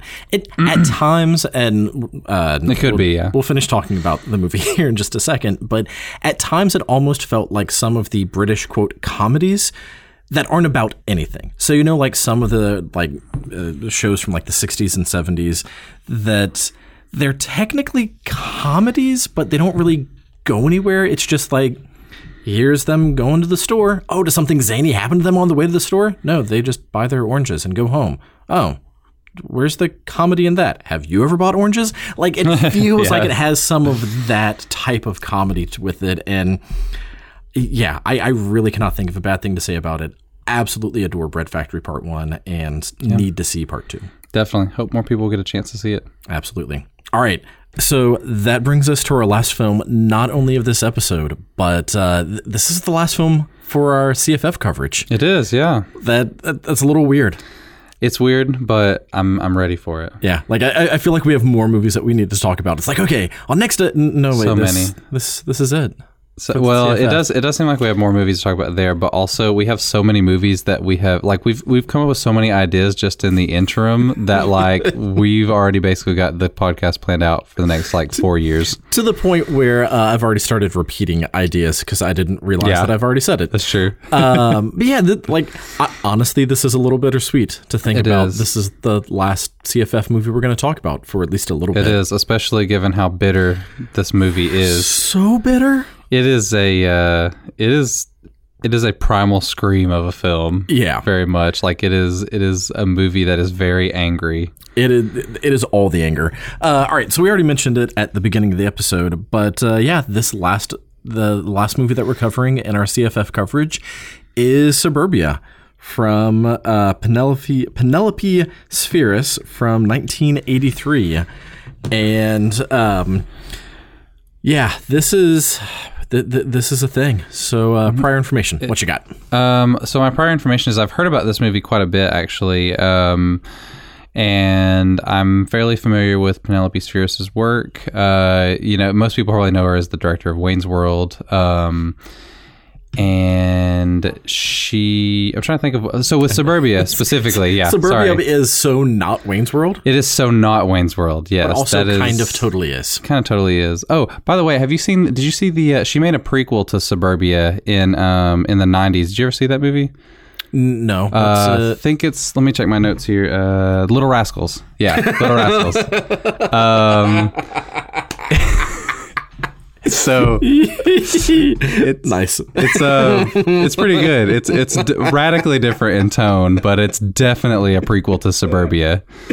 Definitely. I believe it. Kids run amok in this town, and it's very fitting. It'd be a great double feature. That was good. I like that. A lot. So anywho, Suburbia. I heard about it on 80s All Over. It's one of those movies that is just kind of like sort of ubiquitous, but only if you seek out movie info, like if you peruse IMDb all the time, or just like in cinephile circles, it seems like a movie that comes up every now and then.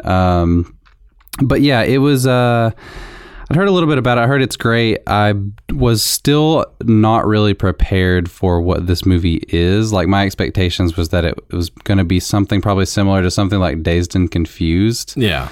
Where it would follow a bunch of kids in the punk scene and be more of a comedy or a day in the life. And it's not, it kind of is. It was not a comedy. No. But it's definitely a day in the life. It is not a comedy. This definitely feels like something that was spun out of Penelope Spheris' background as a documentarian, because she did the Decline of Western Civilization documentary about the punk scene, and this feels like a fictionalized version of what that documentary is. Yeah. This movie has always kind of been in my collective film unconscious, but I don't remember the first time that I really heard anything about it.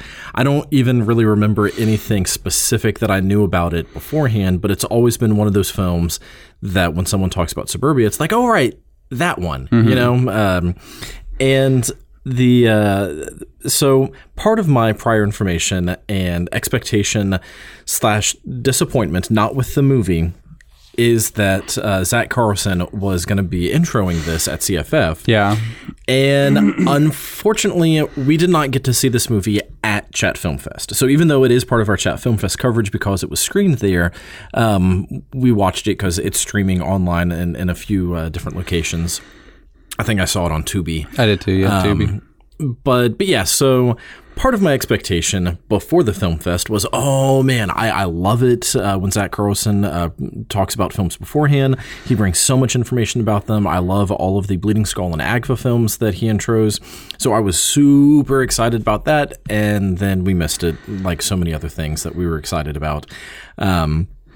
That has less to do specifically with the movie itself and more about the Chat Film Fest experience, which, not even entirely sure then why I'm talking about it in part of my prior information, other than just hearing him would have been such a huge piece of the experience at the film fest.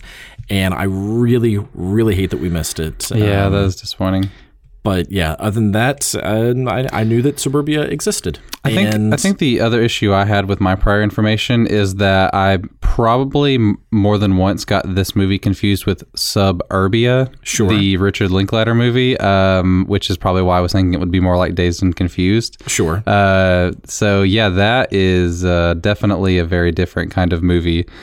So yeah, we're talking about Suburbia, not Suburbia, which has a capital U in it. And I can't remember because so many experiences from that weekend all kind of bled together. But I can't remember if it was Brian Salisbury or Rebecca McKendry talking about, like, they either hadn't seen it yet because they knew too much of what happened and how rough it was going to be to watch, or like they had seen it but like they weren't gonna rewatch it. I can't remember which one of them said that. I think they both said that, which is funny because like it still didn't click with me before I watched the movie. Like I was like, okay, yeah, sure, this will be rough, whatever.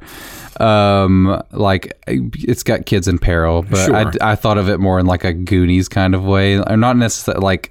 I don't know. I just didn't realize how grounded and serious and heart-wrenching this movie would be. Yeah. Even though I had plenty of warning beforehand from other people. Well, even from me, because... This will kind of bridge between prior information and technical. So I started watching it before you did. Oh, yeah. That's a good point. Yeah. Yeah. So I sent you a text like, so have you started watching this yet? And you're like, no, I haven't had a chance. Like, okay. The first 5 minutes are rough. Like before the credits even roll. Oh man. I actually did something I don't normally do, and I spoiled this movie for myself on purpose because you told me about that, and I was like, okay, maybe this is a little bit more intense than what I was expecting. Because this, and I don't think this is too much of a spoiler, but there are children that die in this movie.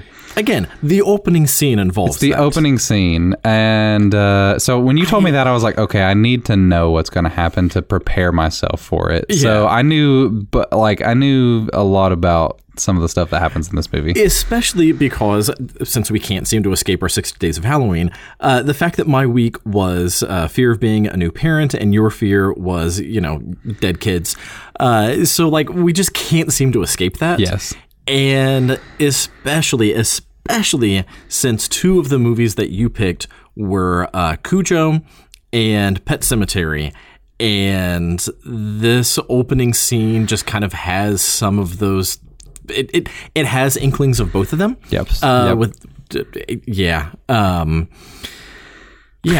It's not entirely graphic, especially since it is so obviously just like a giant My Buddy doll. Yeah, it really is. But there's just something so real about what happens in the opening scene, or just something so primal, I guess, that when it happened. Again, very obviously a doll because none of the limbs were moving, like nothing going on, but it hit me much harder than I thought it would, and that sets the stage for the entire movie. Yes, I completely agree. I want to get into it a little bit on the emotional side because I have emotions. I had so many of the emotions were had during this movie. So what'd you think of it from a technical standpoint before we get to how this movie kind of wrecked us both a little bit? So technically speaking, there's a very interesting kind of dichotomy with this movie and its technical merits because Penelope Sphere's cast actual teens for this film, like kids who'd really gone through some of this stuff. And it's both the movie's greatest strength and its biggest weakness at the same time. Because whenever she is filming the movie like a documentary, I'm just observing these kids in this environment. It's great. Like, it is capital G great. And I think the movie overall is a great movie. But there are certain points in this movie where the acting needed to be stronger, I think. Like, there are certain emotional beats that I feel like didn't land quite as hard as they should have because it's clear that the actors are amateur actors. So I have a weird, again, in a way, I kind of liked it almost, and I feel like it works for the movie and for the story that's being told. Like, it didn't take me out of it necessarily, but again, I think there were certain beats in the film where they didn't land the way that they should have because of the choice to have amateur actor or non-actors, really. They're not even amateur actors. They were just kids. I don't think most of them never acted again after this movie. Well, at least one of them did. But I'll get to that in a second. So even though that's true and I agree with you, I also disagree, maybe not necessarily in like what factually is going on, but how well it worked. I feel like it actually made the movie much more real because I feel like the dialogue, I feel like a lot of the dialogue, if it didn't come from those kids, that if she was like, okay, this is going to be your line, that they would have been like, no one ever actually says that. Like, I feel like it is so much more genuine. I feel like the things that they say are what they actually would have said. To me, the acting is not good. It felt very like high school drama-esque in terms of the actual acting quality. But to me, it felt more like if someone is telling you a story about like what they've actually been through, and there's so much heart and so much emotion and so much realism, and they're like, oh my God, that story is amazing. You know, we need to record this. Like, we need to keep this story for posterity. Mm-hmm. Let me turn on my recorder.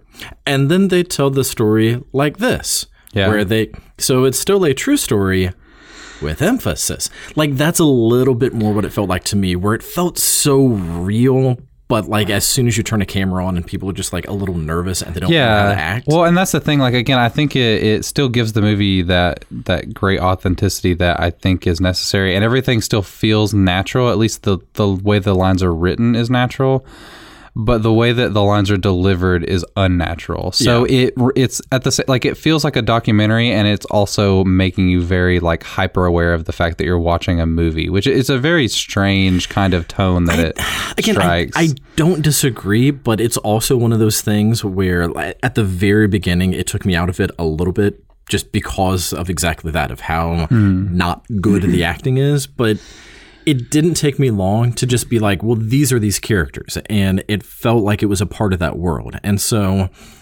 yeah, again, the acting's not great, but I got used to it before too long. And so it didn't take me out of it as much as maybe it took you out of it. Yeah. Well, and honestly, like in the end, I think it ultimately kind of works in the film's favor because it feels like a reflection of the characters themselves. Like, the movie is very rough around the edges, and there are certain plot developments that like make me very angry and things that I really disagreed with. But at the same time, like, that's kind of the emotion that it's supposed to evoke, because that's exactly how the people in this town feel about these kids. Like, they're essentially homeless. They're all living in this like condemned house, and everybody in town treats them like criminals, but really the only reason they're there is because they've been cast aside by their parents, or they're victims of abuse, or it's very interesting. And the movie it empathizes with them, but it also does not necessarily forgive them for their actions. Yeah. Like, it shows the consequences of some of their decisions, but you also understand why they make the decisions that they make. Exactly. And so, yeah, there is absolutely just a huge back and forth of like feeling for these characters and be like, oh man, I can't imagine going through what they go through. Of course they're going to do what they just did. But it also doesn't excuse their behavior. Yeah. I think. I mean, especially because some of the things man, we'll get into that in just a second with the emotional. Yeah. Really quick, because I said I'll get back to it in a second. Flea is in this movie.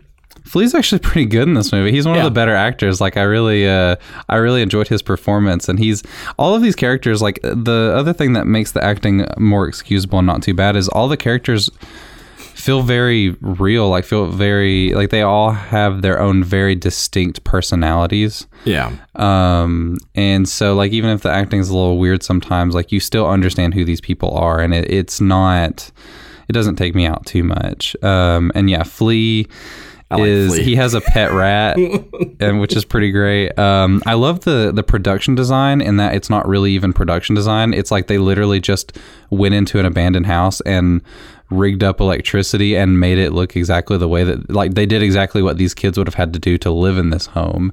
So like it just feels very real and lived in, and the writing I think is ultimately so good in this movie. Like, there's so many incredible scenes, and there is so much underneath the surface of this film. Like, it's really trying to dig into some of these deeper societal issues. Like, there's stuff in there that like even goes all the way back to the Vietnam War. Like, early in the film, they're watching footage from the Vietnam War, and it's almost like it's trying to trace the problem back. Like, it looks at the adults and the problems that they have and how those problems have created problems for their kids, and then how ultimately those kids are getting blamed for the issues that were caused by the previous generation. And it's an absolutely fascinating and densely layered work of art. Yeah. The social commentary in this film is absolutely, I think, the strongest technical component of it.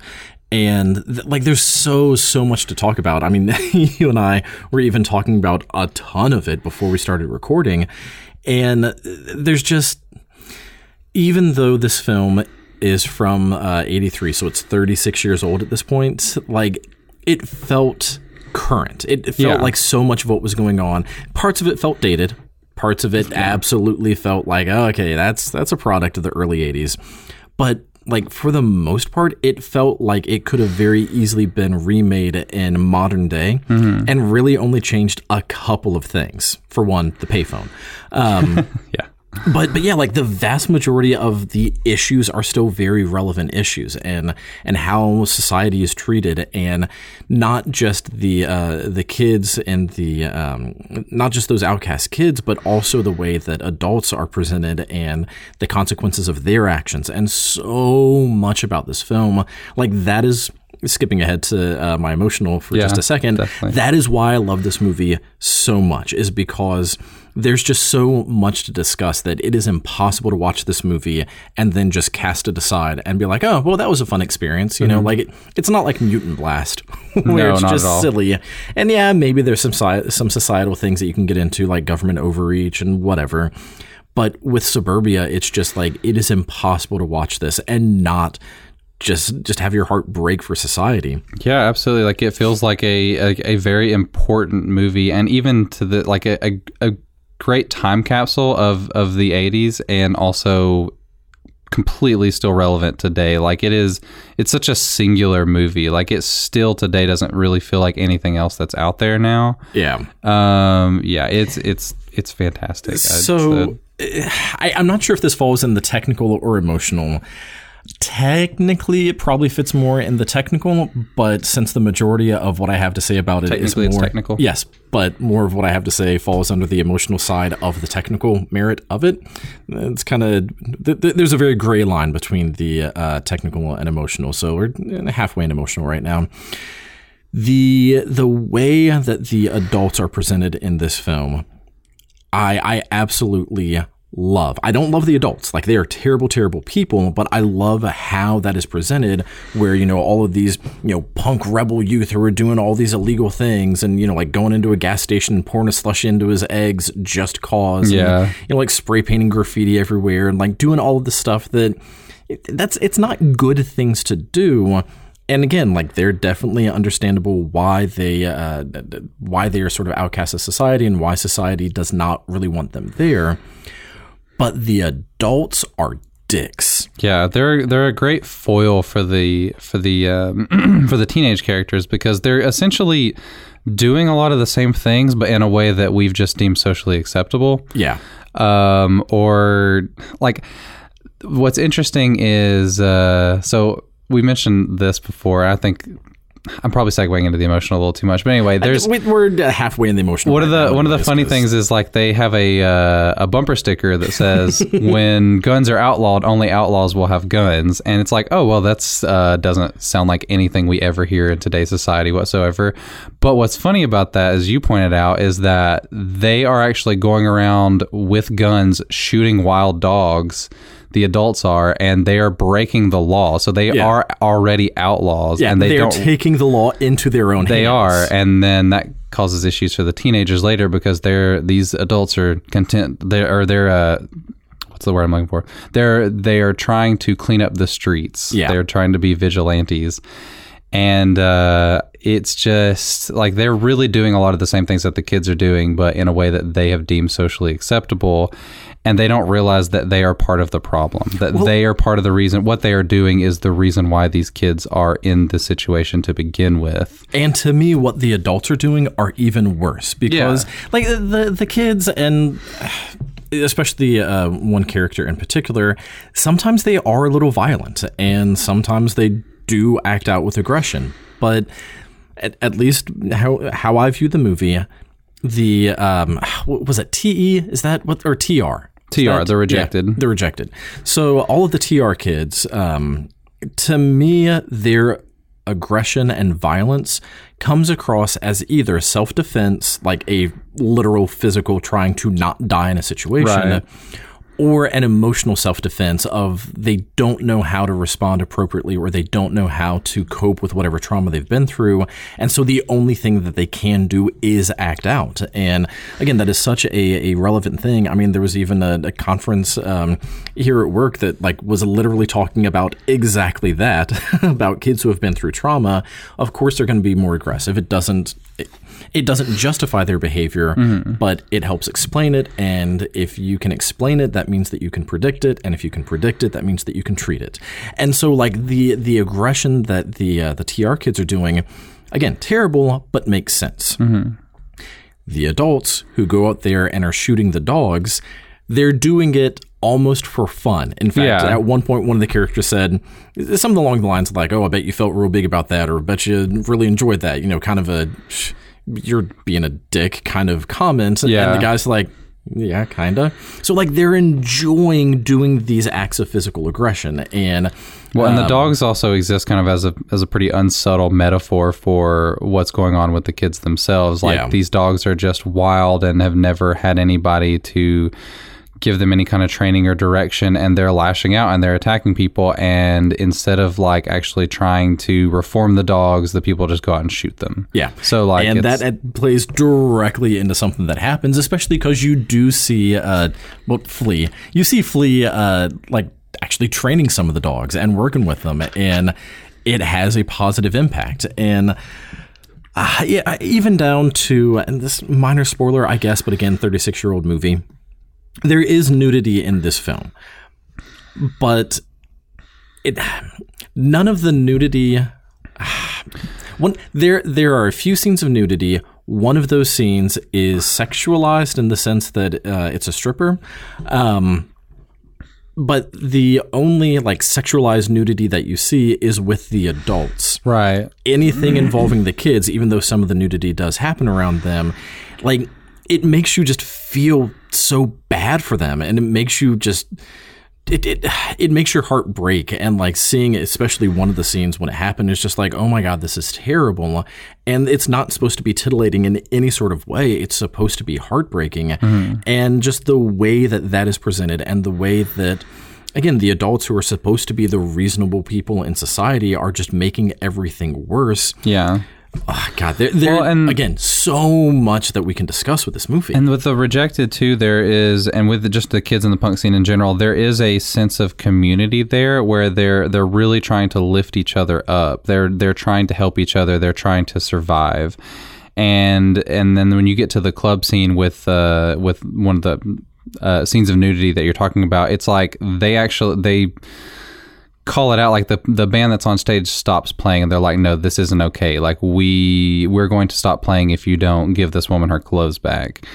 And so they really do show that, like, yeah, these kids are acting out, but they also have a sense of morality. They're acting out not necessarily because they want to hurt other people, they're just doing it because they don't know what else to do. It's the only thing that makes them feel alive, and it's the only way that they know how to respond to anything. Yeah, and like they all understand we're angry. Like there is definitely a lot of anger in punk music, a lot of anger in the punk scene, but it is an outlet to try to address it appropriately. Like you were just saying, to the point where anytime that they're in the club and the bands are playing, if the crowd starts getting too riled up, like they turn the lights on, they shut the music down, and it's like, no, you're going too far. And so there's a lot of, not really policing, but a lot of holding each other accountable. It's like, yeah, we know that you're angry. We know that you need this outlet. We know that you need to have this mosh pit to like get some of it out.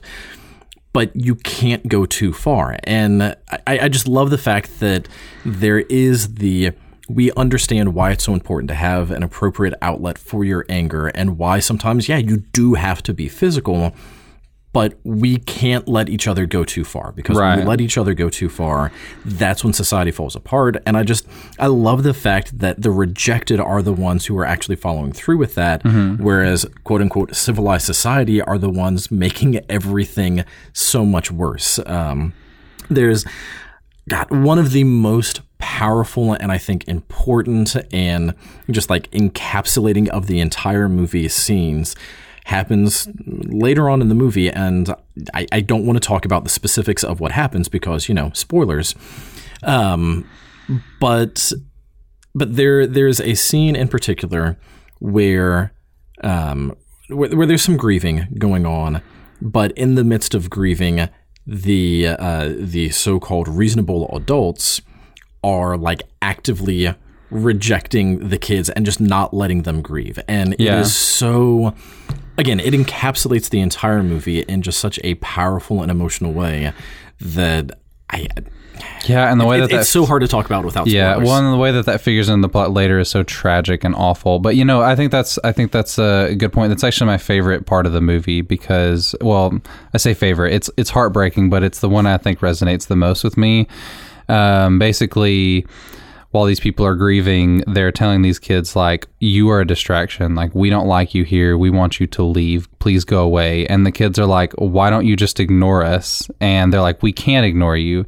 And that's such a just like incredible example of dramatic irony where it's like, no, the whole point is that they've been ignored. Yeah. They've been ignored for so long.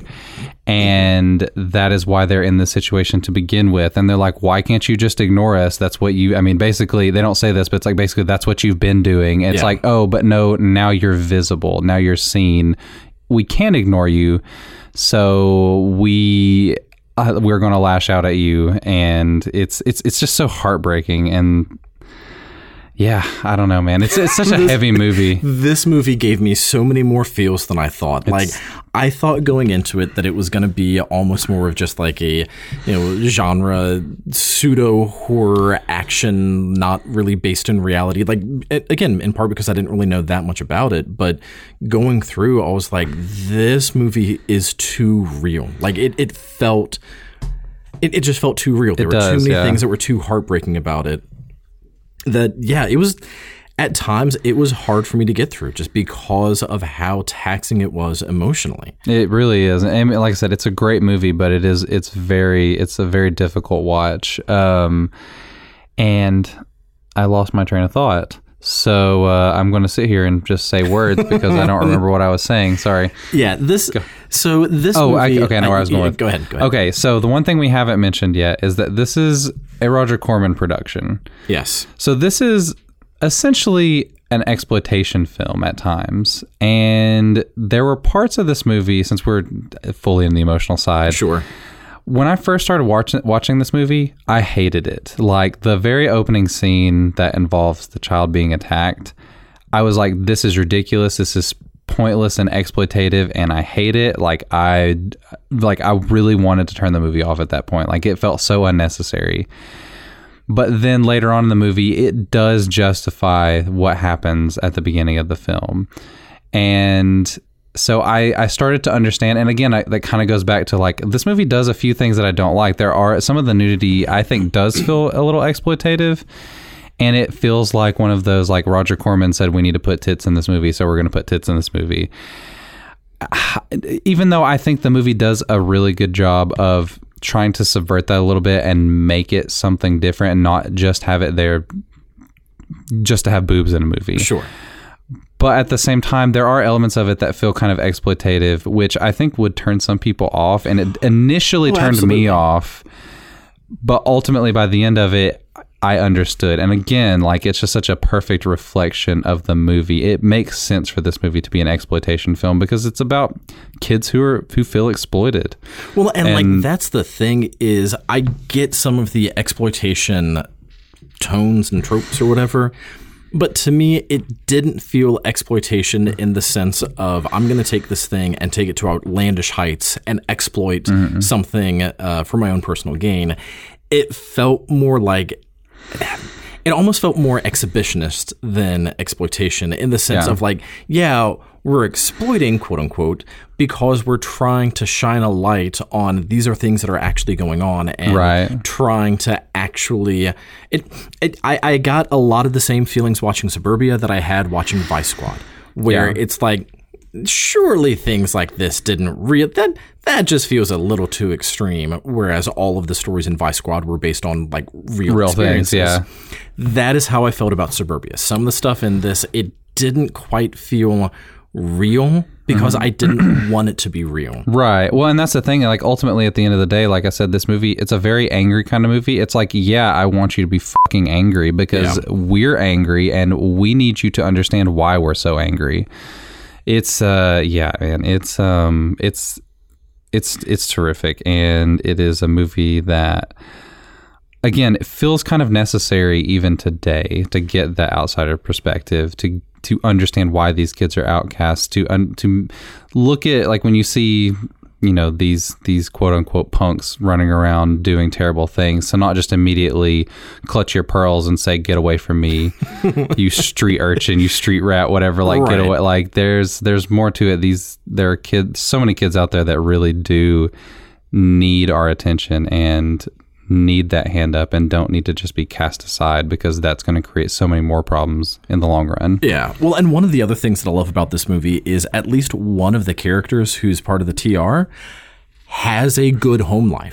He just doesn't like his stepdad. And I love that so much because, first off, the stepdad is one of the best characters in the movie, in part because, you know, he's an actual actor. But like, he's presented as such a good character who is genuinely trying and really cares about his son and like really trying to do the best for him, but just because of society and because of the way that rejected kids typically get treated by individuals in that profession, like there's just this instant rejection of, you will never understand me because of blah, even though he's trying to understand him. And so I think that just shows a really good example of, even when parents are doing their best, sometimes bad things happen. And, you know, I'm approaching that in large part from just my history in psychology and, you know, working with people with substance abuse, where it's not always the parent's fault and it's not always trauma, and it affects people who are affluent as well as poor, and like it can affect anyone. And so even coming from the best family, like, you can't blame yourself and you can't say, what could I have done better to have kept this from happening? Some instances, it's a very clear, if you hadn't done this, it wouldn't have led to this terrible outcome. But other times it's like, man, you're doing your best and sometimes horrible things still happen. And so I love how real that is. Yeah, and I think I especially love that character because it does provide a necessary counterpoint to the more overtly, I guess, villainous characters, adult characters, that it's like, oh yeah, these people are the reason why these kids are the way that they are. And it's like, well, no, not entirely. Like, you can't entirely blame the parents. There are other societal issues at play here that are causing this, and it's something that we just ultimately have to stop trying to blame other people for and just start doing what we can to fix it. Yeah. Because without trying to fix it, things are only going to get worse, and you're only going to get into more and more of a cycle. Right. All right, even though we've already talked a lot about this film, I feel like there is so much that could be discussed about Suburbia that, like, I almost want to do a separate deep dive analysis where we get into very heavy spoilers. I don't know how soon or if that will happen, but like there's so much more that I want to say, but it's impossible to talk about it without giving very specific examples that, again, even though this movie is 36 years old, I feel like part of the experience is not knowing the details as you get into this. And Yeah, and I mean, even if you did, like I said, I knew a lot of what was going to happen in this movie because I deliberately spoiled it for myself, and it's still like I don't feel like it really lessened the impact any. It might have. It might have been more impactful if I not known what was going to happen. It probably would have been. I might have been even angrier about what was going to happen. There's at least one scene that it's probably a good thing that you knew what happened beforehand. Yeah, definitely. So yeah, I mean, if you're sensitive to this kind of stuff, maybe it's better to kind of brush up on like, okay, this is what to expect. But yeah, we're not going to get into spoilers either way, just because we don't want to take that power from you. We don't want to take that power from you. Yeah. So like, this is an absolutely amazing movie. I don't feel like we're shortchanging it any. I just, again, in part because the discussion that you and I had before we hit record, I just feel like there's a lot more that could be discussed. Yeah, absolutely. So we're going to table some of the extremely deep dive spoilery discussions. I don't know how long it's going to be tabled. That might be put on the shelf for a while. We might not come back to it for a long time, just in part because of how emotionally taxing this movie is. And I would need to rewatch it to really have that fresh in my mind. That's what I was about to say. Yeah, to go into the rewatchable section of this review, it's like, we probably would have to wait a little while because this is not a very rewatchable movie, I don't think. I mean, to be fair, I was never never interested in punk music or in the punk scene in the way that some of these kids are. I would say that maybe to spoil the who I recommend it for, if you do really identify with these kids and you have been in the situations like this, it might be a movie that you can watch all the time because it reminds you that there are other people out there like this and that there are people who are angry about the fact that this stuff still continues to happen. So for me personally, it is such an emotionally draining experience that it's not very rewatchable, but it might just really depend on your constitution for this kind of material. Quality of movie, though, I think in terms of quality, it definitely is rewatchable. It definitely deserves to be seen. And with the who I recommend it for, I'm torn on whether or not I think people who have been through similar situations would enjoy it, because on the one hand, I think that it does give some of that compassion and commiseration to be able to say like, oh yeah, I've been where they are. I get it. Man, it's so great to know that I'm not alone. Could also be very triggering. Exactly. I think. Yeah. So It could be difficult. If you're the type of person who does enjoy darker dramas and who does enjoy more psychological movies, not in terms of like a psychological horror, but just getting at the roots of, what does it mean to be human and what is that basic human experience, this, I think, you would really enjoy. So if you study psychology or are interested in, again, the human experience, I think that you would really dig it. Or even sociology, because it does feel like it is trying to get more at a lot of the a lot of societal issues that cause teens to be in these situations to begin with. Yeah, absolutely.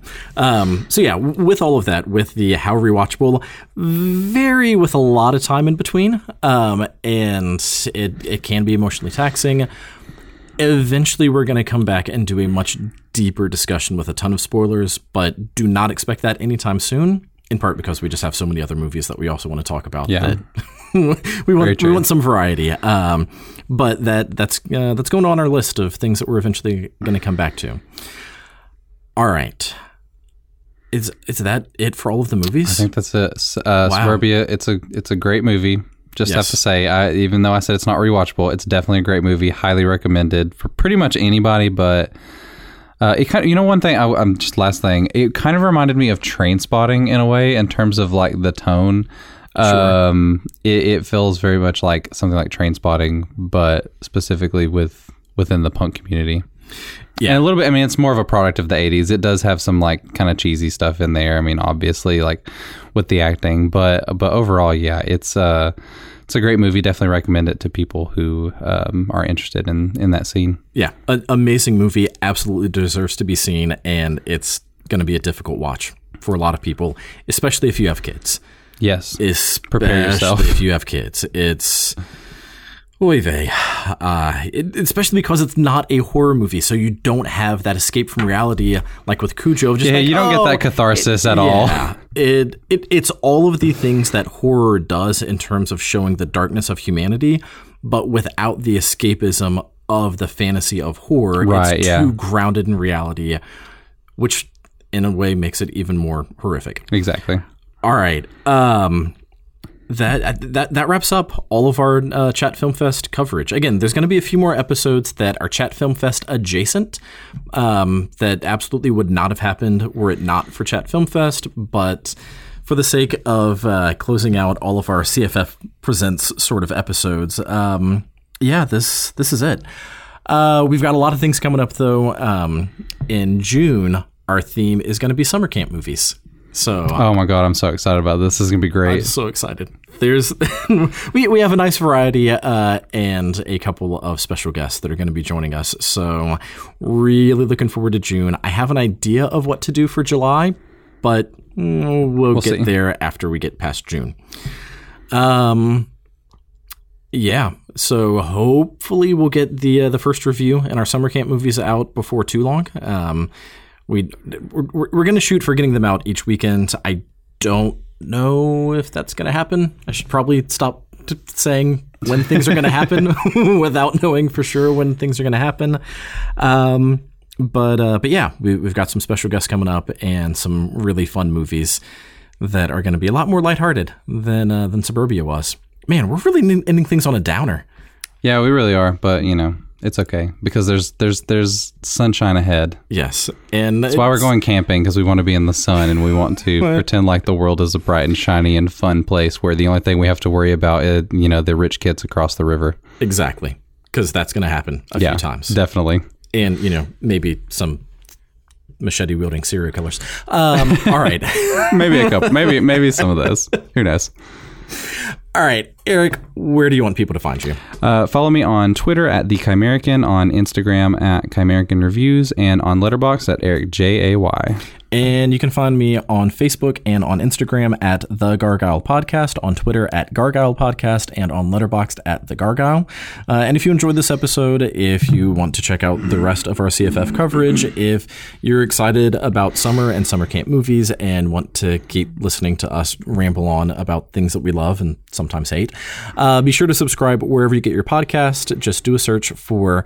You're already listening to it. I don't know why I keep saying where to find it. You've obviously already found us. And you can obviously already see the title of the podcast as you're looking at it. Gargoyle. However, if you're looking for it, just do a search for The Gargoyle. That's Gargyle, because it is a gargoyle wearing an Argyle sweater. All right. Oh, yeah, it's been a little while, and I almost forgot about this. Gargoyle Podcast is brought to you by Central Cinema and Knoxville Horror Film Fest. Submissions are open for Knoxville Horror Film Fest, and the lineup that Central Cinema has been playing all summer has been amazing. They're wrapping up their Maze for Monsters, and oh my God, that might have been my most favorite month of films that they've been showing. And they've got a lot of good things coming up. Oh, they're showing the original Star Wars trilogy. Yeah.